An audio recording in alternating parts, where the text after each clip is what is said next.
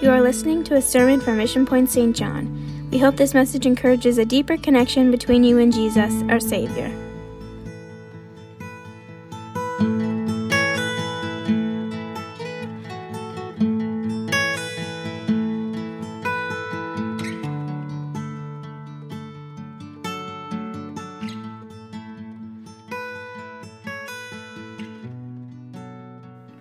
We are delighted.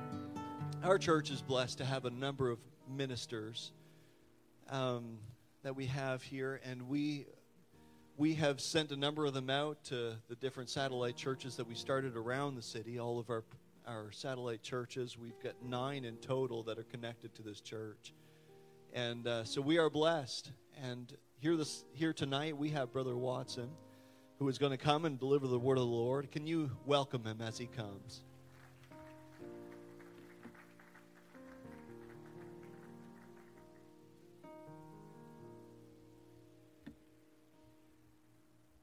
Sorry none of those ministers could make it tonight. Amen. Praise the Lord, everybody. It's so good to be here tonight with you. And I am just I'm excited to be here. I have just an awesome presence of the Lord that I feel in this place. Amen. Praise God. I hope you all have your notes from last February's message. This will be part 2 of our series. And we should finish it in 10 to 15 years. I'm just joking. Amen. I'm just excited for what God is wanting to do in this place. Praise God. Now, I was thinking, before I get into my message, I want you to know, this is really important, that I believe this. Everything that I'm going to say, I believe it with all my heart. And so, if while I'm speaking, I say something, a verse, and you believe it too, and you agree with me, I hope you'll amen, whether you amen out loud or whether you amen in your spirit, because you know what happens when the people of God begin to agree on the Word of God, that God is true, amen, faith begins to rise in the house, and when faith begins to rise in the house, that is when things can happen, amen? Amen, and we desire to see God move, isn't that right? Praise God. Amen. If you have your Bibles tonight, we're going to 2 Kings chapter 4. I'm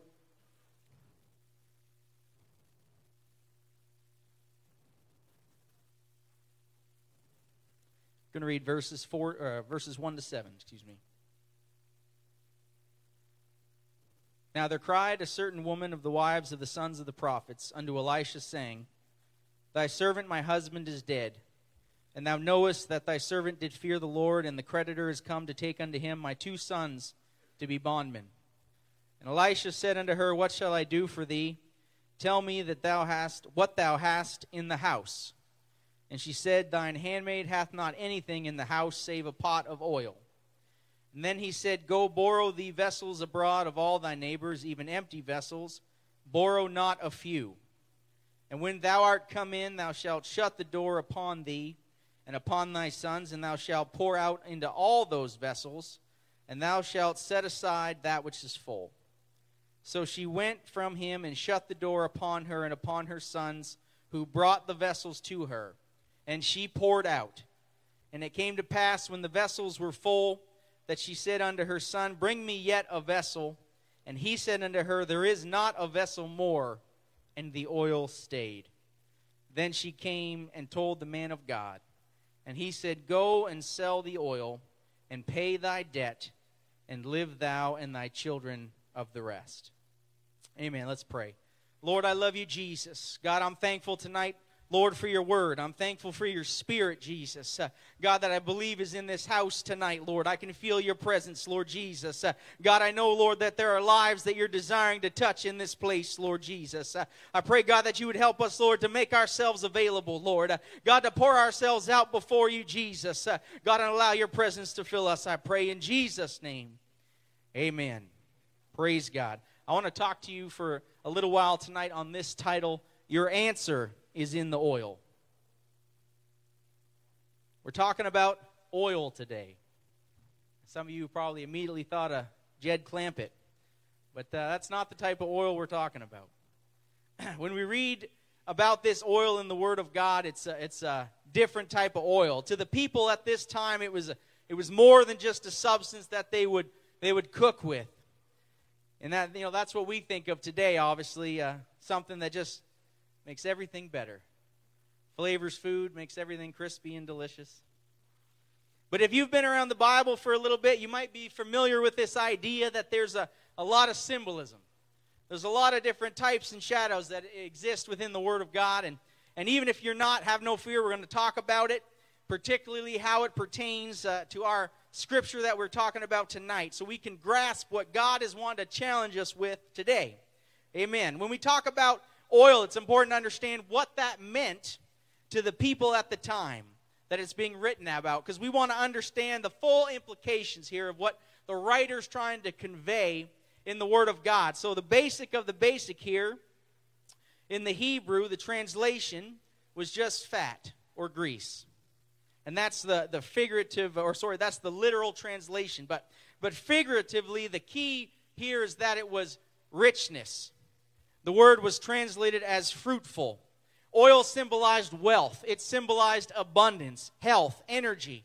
It was a vital ingredient for a good life. You had to have it. You needed it. It was a key ingredient if you wanted to have a full life. It's primarily, of course, its use was for food. It was a high-quality fat that gave the body more energy than carbohydrates do. Not to get into all that, but at the same time, it has fewer byproducts when metabolized. Aren't you glad you came? This science lesson you're getting.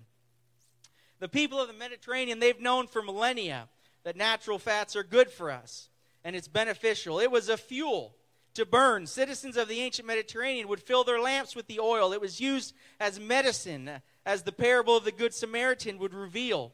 In the dry and desert regions, olive oil was protected and nourished for the skin and the scalp. If you need that sort of thing, I guess you could, probably not right now, but in the hot summer. One early writer said you could use it to protect your body on a cold night. I don't know who's rubbing themselves down with olive oil if it's too cold out, but that's too expensive. But when we read from Leviticus and Deuteronomy, we see that God commanded oil to be used when they consecrated for the consecration of sacred people and things. It is used as an ingredient in some offerings. For the people of the time, it was almost like a form of liquid gold. It was sometimes functioned even as a kind of currency. When it was properly made and stored, it would keep for years and it would hold its value. And you look through the scriptures, oil in abundance was a sign of prosperity. And running out of oil meant that there was a famine or there were hard times. In Proverbs, excessive oil would signify wastefulness. In Proverbs 21:17, it says, "He that loveth wine and oil will not be rich." While saving oil was a characteristic of somebody who was wise. There is treasure to be desired and oil in the dwelling of the wise, but a foolish man spendeth it up. Now, maybe today we don't attach such value to oil.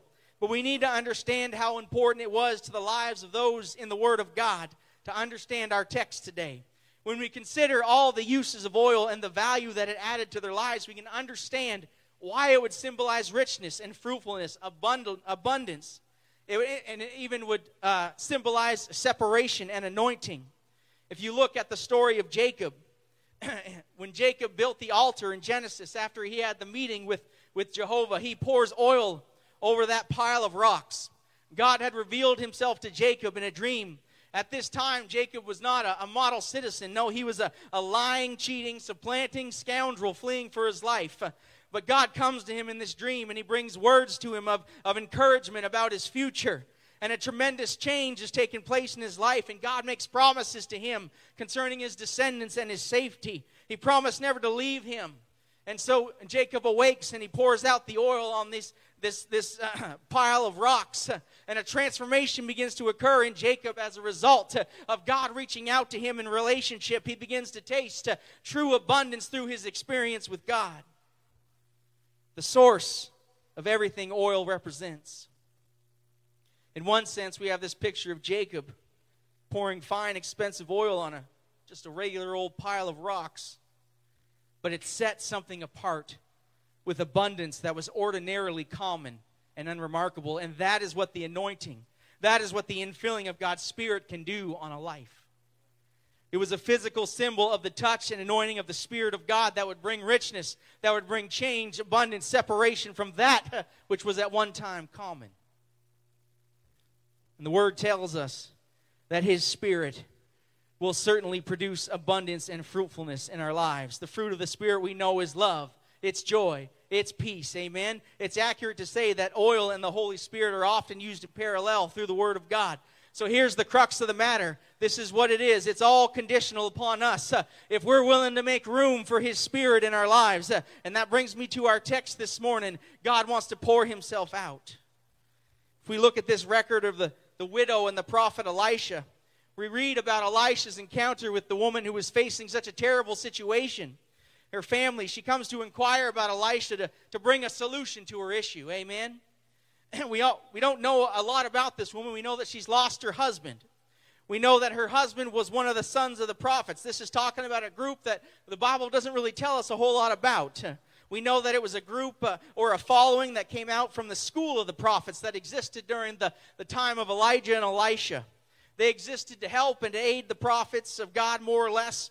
And so one of these men supposedly had known Elisha, and he had died. And he had left behind his wife and 2 children, and he had debts, and she had no means to pay them. The legal system in Israel at that time would not allow her to declare bankruptcy. She had to give up her sons as servants to her creditor as payment for the debts. And we think about that as inhumane that might seem. That creditor, understand at this time, was well within his rights for the law to enslave the debtor and his or her children as far as until the year of Jubilee to work off that debt. So the widow, she comes to Elisha for help, and she even refers to her husband. She says that you know him. You knew my husband. There's a relationship there. So just maybe the prophet can help us out in this situation. We have to wonder what the woman had in mind when she's asking for Elisha's help. You know, understand, when we're looking for help, we always have somewhat of an idea of what we'd like to have. You know, we know what kind of help we're looking for when we ask. And she's probably thinking, Elisha, if you could just cut a check, that would really help out this situation.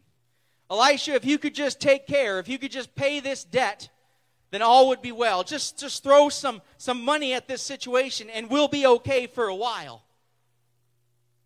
But just remember, as a widow, she still could not support herself or her children in this time. Even if Elisha managed to fix the debt issue, if he managed to take care of the situation right now, just the pressing issue, eventually they would starve to death. And Elisha, so he understands her plight, he understands her situation, and with all of his empathy and tact, he essentially says, what do you want me to do about it? What would you have me to do? And then he turns to her and says, you know what? What do you have in your house? I don't know what she was expecting, but I doubt that was it.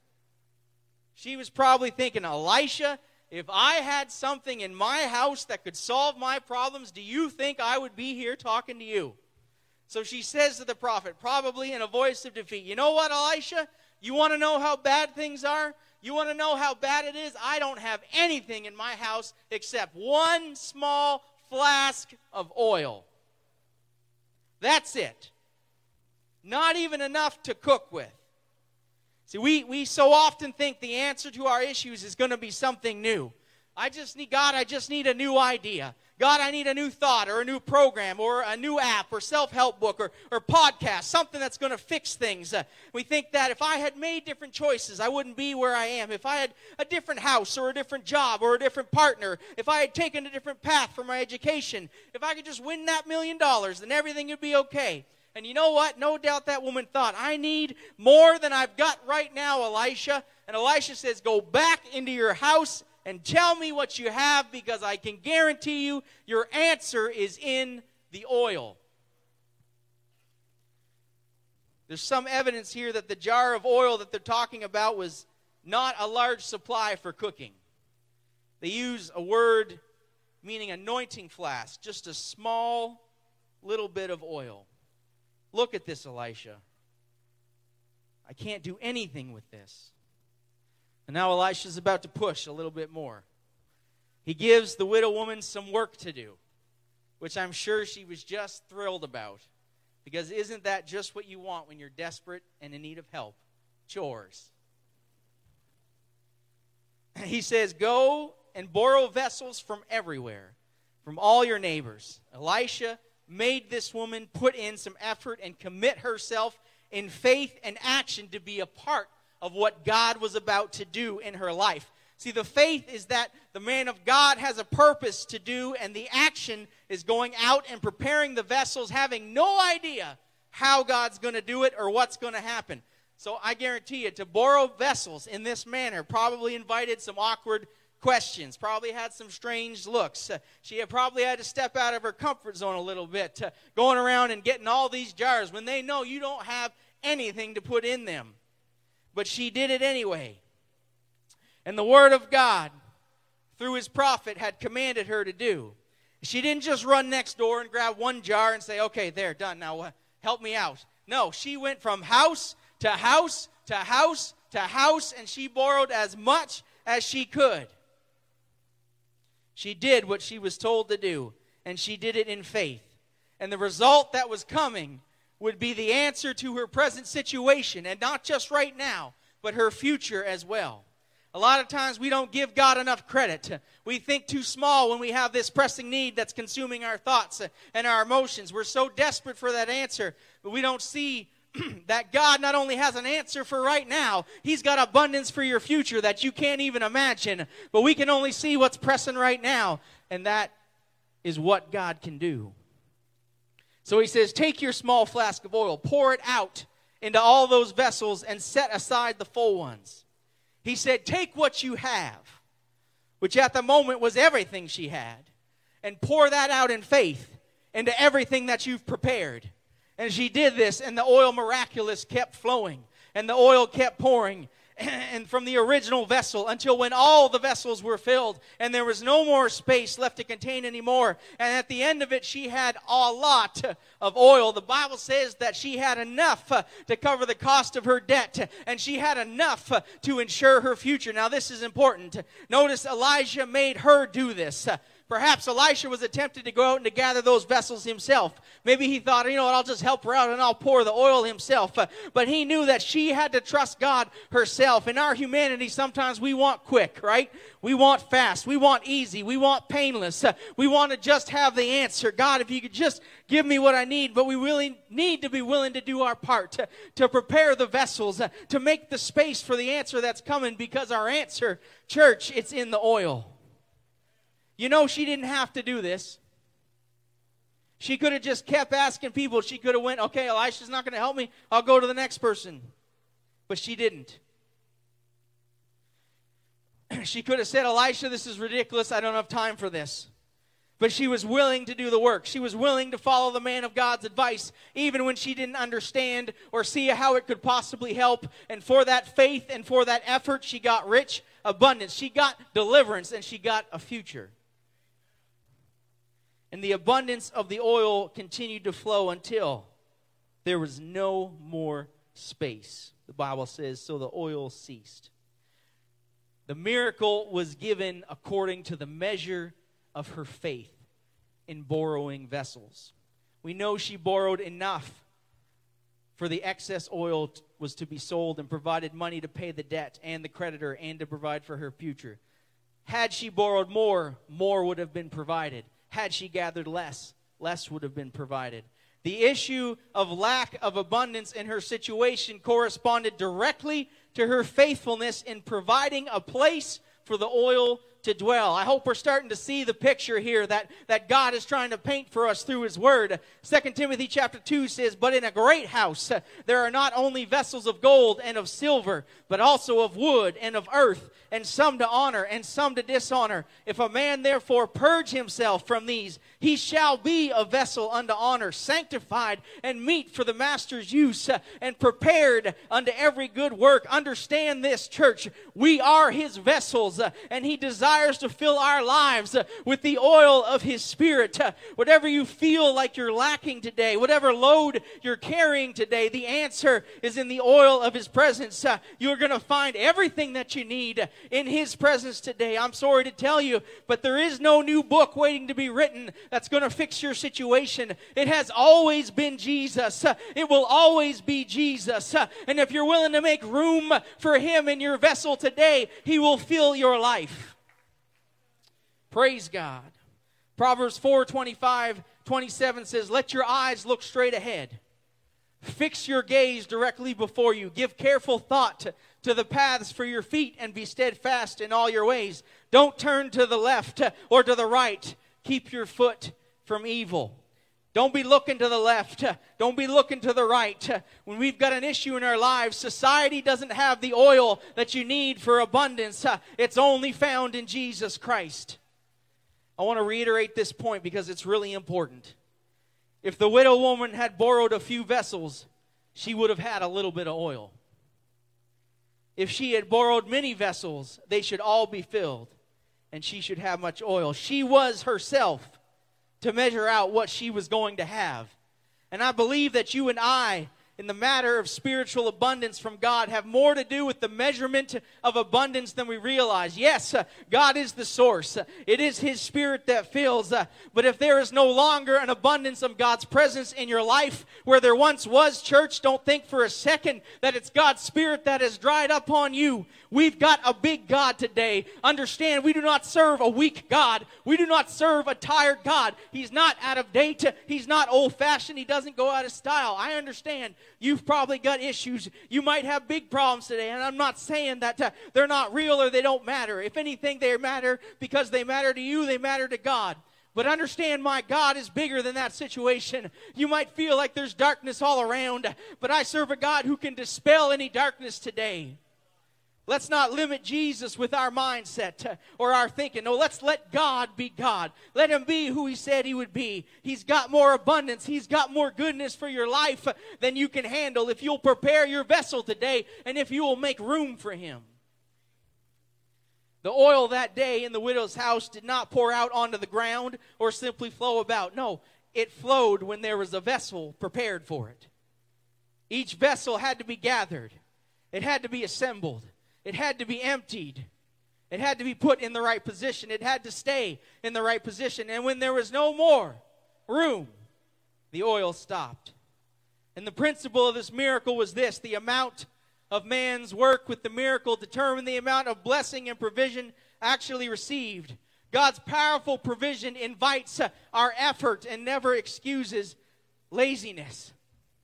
When we do all that we can do and prepare and make room, then God can do what he does best, and he can fill. Amen? Spurgeon said this. He said, God takes care to deliver his servants in ways that exercise their faith. For he would not have us to be little in faith, for faith is the wealth of the heavenly life. You will have God in the measure that you desire him. I'm going to say that again. You will have God in the measure that you desire him. Only remember that the desire that brings God must be more than just a feeble, fleeting wish. Wishing is one thing. Willing is quite another. Lazily wishing and strenuously desiring are two different states of mind. The former gets nothing, and the latter gets everything. It gets God and all that God can bring to your life. The vessels had to be emptied before they could be filled. It did no good to bring the widow vessels that were already full. A full, abundant Jesus is for those who have emptied themselves out before him. It is not our emptiness, but our fullness at times that can hinder the outpouring of abundance in our lives. Just want to hang out there for just a second. You know, we fill our lives with so many things. We really limit the presence of God in our lives when we allow our vessels to become cluttered with the cares and concerns of life. He calls us to cast those upon him. But we just allow those distractions of the world to cloud our judgment. We don't allow the Spirit of God any room in our lives. The Bible talks about this, calls it being entangled with the affairs of this life. It says that no soldier that's engaged in a battle has any time for that. Romans 12:2 says, Paul tells us not to be conformed to this world, but to be transformed by the renewing of your mind, that you may prove what is that good and acceptable and perfect will of God. Another version says, don't copy the behavior and customs of this world, but let God transform you into a new person by changing the way you think. Well, how can I make sure that I'm renewing my mind? Well, I've got to find Him in prayer. I've got to find a place where I can get into His presence, where I can get desperate for Him, where I can get in touch with Him. That's why it's so important, church, that we find a place every single day, consistently, a prayer time when we experience His presence, when I can empty out all the things that I don't need and stay full of His presence, because we need it, church. God, what mindsets, what thoughts, what fears, what concerns am I carrying today that I don't need to carry? Help us to let go and empty out all the things I don't need to make room for all the good things that you want to put into my life. We come to God looking for a new answer to old problems. And His Word said He's already sent us a comforter, which is the Holy Ghost. His presence and His glory manifest in our life is the answer to our issue today. The answer is in the oil of the Spirit of God, if you'll just make room for Him. The issue is not a lack of His presence. God is not lacking. But whether we have the capacity to contain all that He desires to give us today. If I can make this heartfelt plea before we are done today, before this service ends and we leave and life goes on as it does, and the moment is gone, I encourage you to not wait, to not delay, for today is what we are guaranteed, and today can make all the difference. Time is a terrible thing to waste. We must make the most of every opportunity that we have to draw closer to Him. We tend to live at times like opportunities will never cease, like there's always next time. Maybe next time will be my time, and maybe next service I'll do what I feel like I've been wanting to do for a long time. No, this is the day, this is the time, this is the hour that God has prepared for you. Take advantage of it. We know that we're waiting for Christ's return, and there is coming a time when the time to prepare will come to an end. Matthew 25, verses 1 to 13. Then shall the kingdom of heaven be likened unto 10 virgins, which took their lamps and went forth to meet the bridegroom. 5 of them were wise, and 5 were foolish. And they that were foolish took their lamps, and took no oil with them. But the wise took oil in their vessels with their lamps. While the bridegroom tarried, they all slumbered and slept. And at midnight there was a cry made, and behold, the bridegroom cometh. Go ye out to meet him. And then all those virgins arose and trimmed their lamps. And the foolish said to the wise, Give us of your oil, for our lamps are gone out. The wise answered, saying, Not so, lest there not be enough for us and you. Go ye rather to them that sell, and buy for yourselves. And while they went to buy, the bridegroom came. And they that were ready went in with him to the marriage, and the door was shut. Afterward came also the other virgins, saying, Lord, Lord, open to us. But he answered and said, Verily I say unto you, I know you not. Watch therefore, for ye know neither the day nor the hour wherein the Son of Man cometh. The parable of the 10 virgins pictures the church waiting for the bridegroom's return. Because of an unexpectedly long delay, he finds half of the virgins unprepared for when he arrives. In weddings at that time, the bridegroom traditionally would lead a procession of bridesmaids who were waited to his home. Since the procession would almost inevitably take place at night, each bridesmaid was expected to supply hers or her own torch or lamp to be prepared. Understand tonight the difference between the wise and the foolish virgins in the parable is not that one group did not have oil, but that one group did not have enough for the unexpectedly long delay. When the cry went out, their lamps were still burning, but they were sputtering. They were almost out. And the wise virgins are prepared, and they make sure that they remain in contact with the dispenser of the oil, and they stay full. But the foolish virgins, they say no, they ran out, and they had to go, and they had to buy. The wise had been in recent contact with the dispenser of the oil. They made sure not to go too long without oil. Otherwise, the others apparently had dallied around and wasted their time. They were not prepared. Being prepared is an internal state.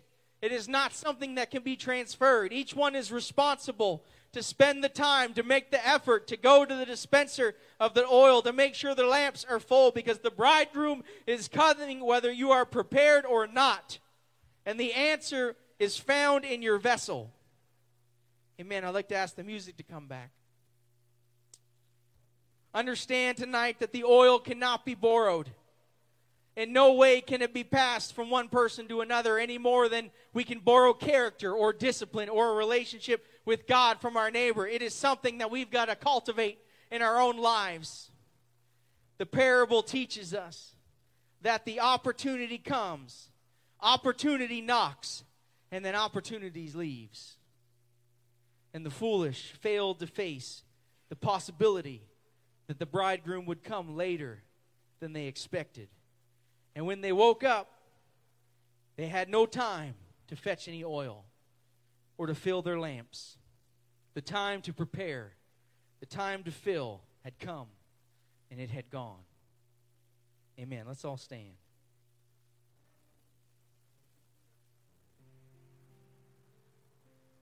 That widow woman looking for a miracle, under a crushing debt, about to lose everything, the only family she had left. And the answer was in her own house, just waiting to be poured out. She just had to raise her faith. She had to empty out the vessels, and she had to pour it out. Her answer was in the oil all along. And there's oil here tonight. God's Spirit, His presence is here tonight. And He's looking to pour it out. He's looking for vessels that will make themselves available to Him, that will open themselves up in faith and say, God, fill me. God, fill my life with your presence. I don't know what your desire is for your life for this moment or tomorrow or for the rest of this year. But can I make it really simple for you here tonight? If there was one thing that you could do that would make every other aspect of your life better, it would be to get more of Jesus in your life, to get more of His presence, to schedule more time to pray, to get more into His Word than you ever have before. You know what? You might have to make some more room. You might have to remove some of the clutter from your vessel. You might have to repent of some things. You might have to clean up some of the content in your life. You might have to pour yourself out a bit more often, but it's worth the preparation to make room for more of His presence in your life. Church, we are waiting for His return, just as those who were wise and those who were foolish were waiting, and Jesus is coming back. It might seem delayed, but that's not going to be an excuse, because we've got to stay prepared. We've got to stay full up. So stay close to the source of the oil. Stay full of His Spirit. Don't delay. Just like that widow woman, your answer isn't out there. It's in the house today, and it's in the oil. Thank you for joining us today. If you want more information, connect with us on our website at missionpoint.ca. God bless you.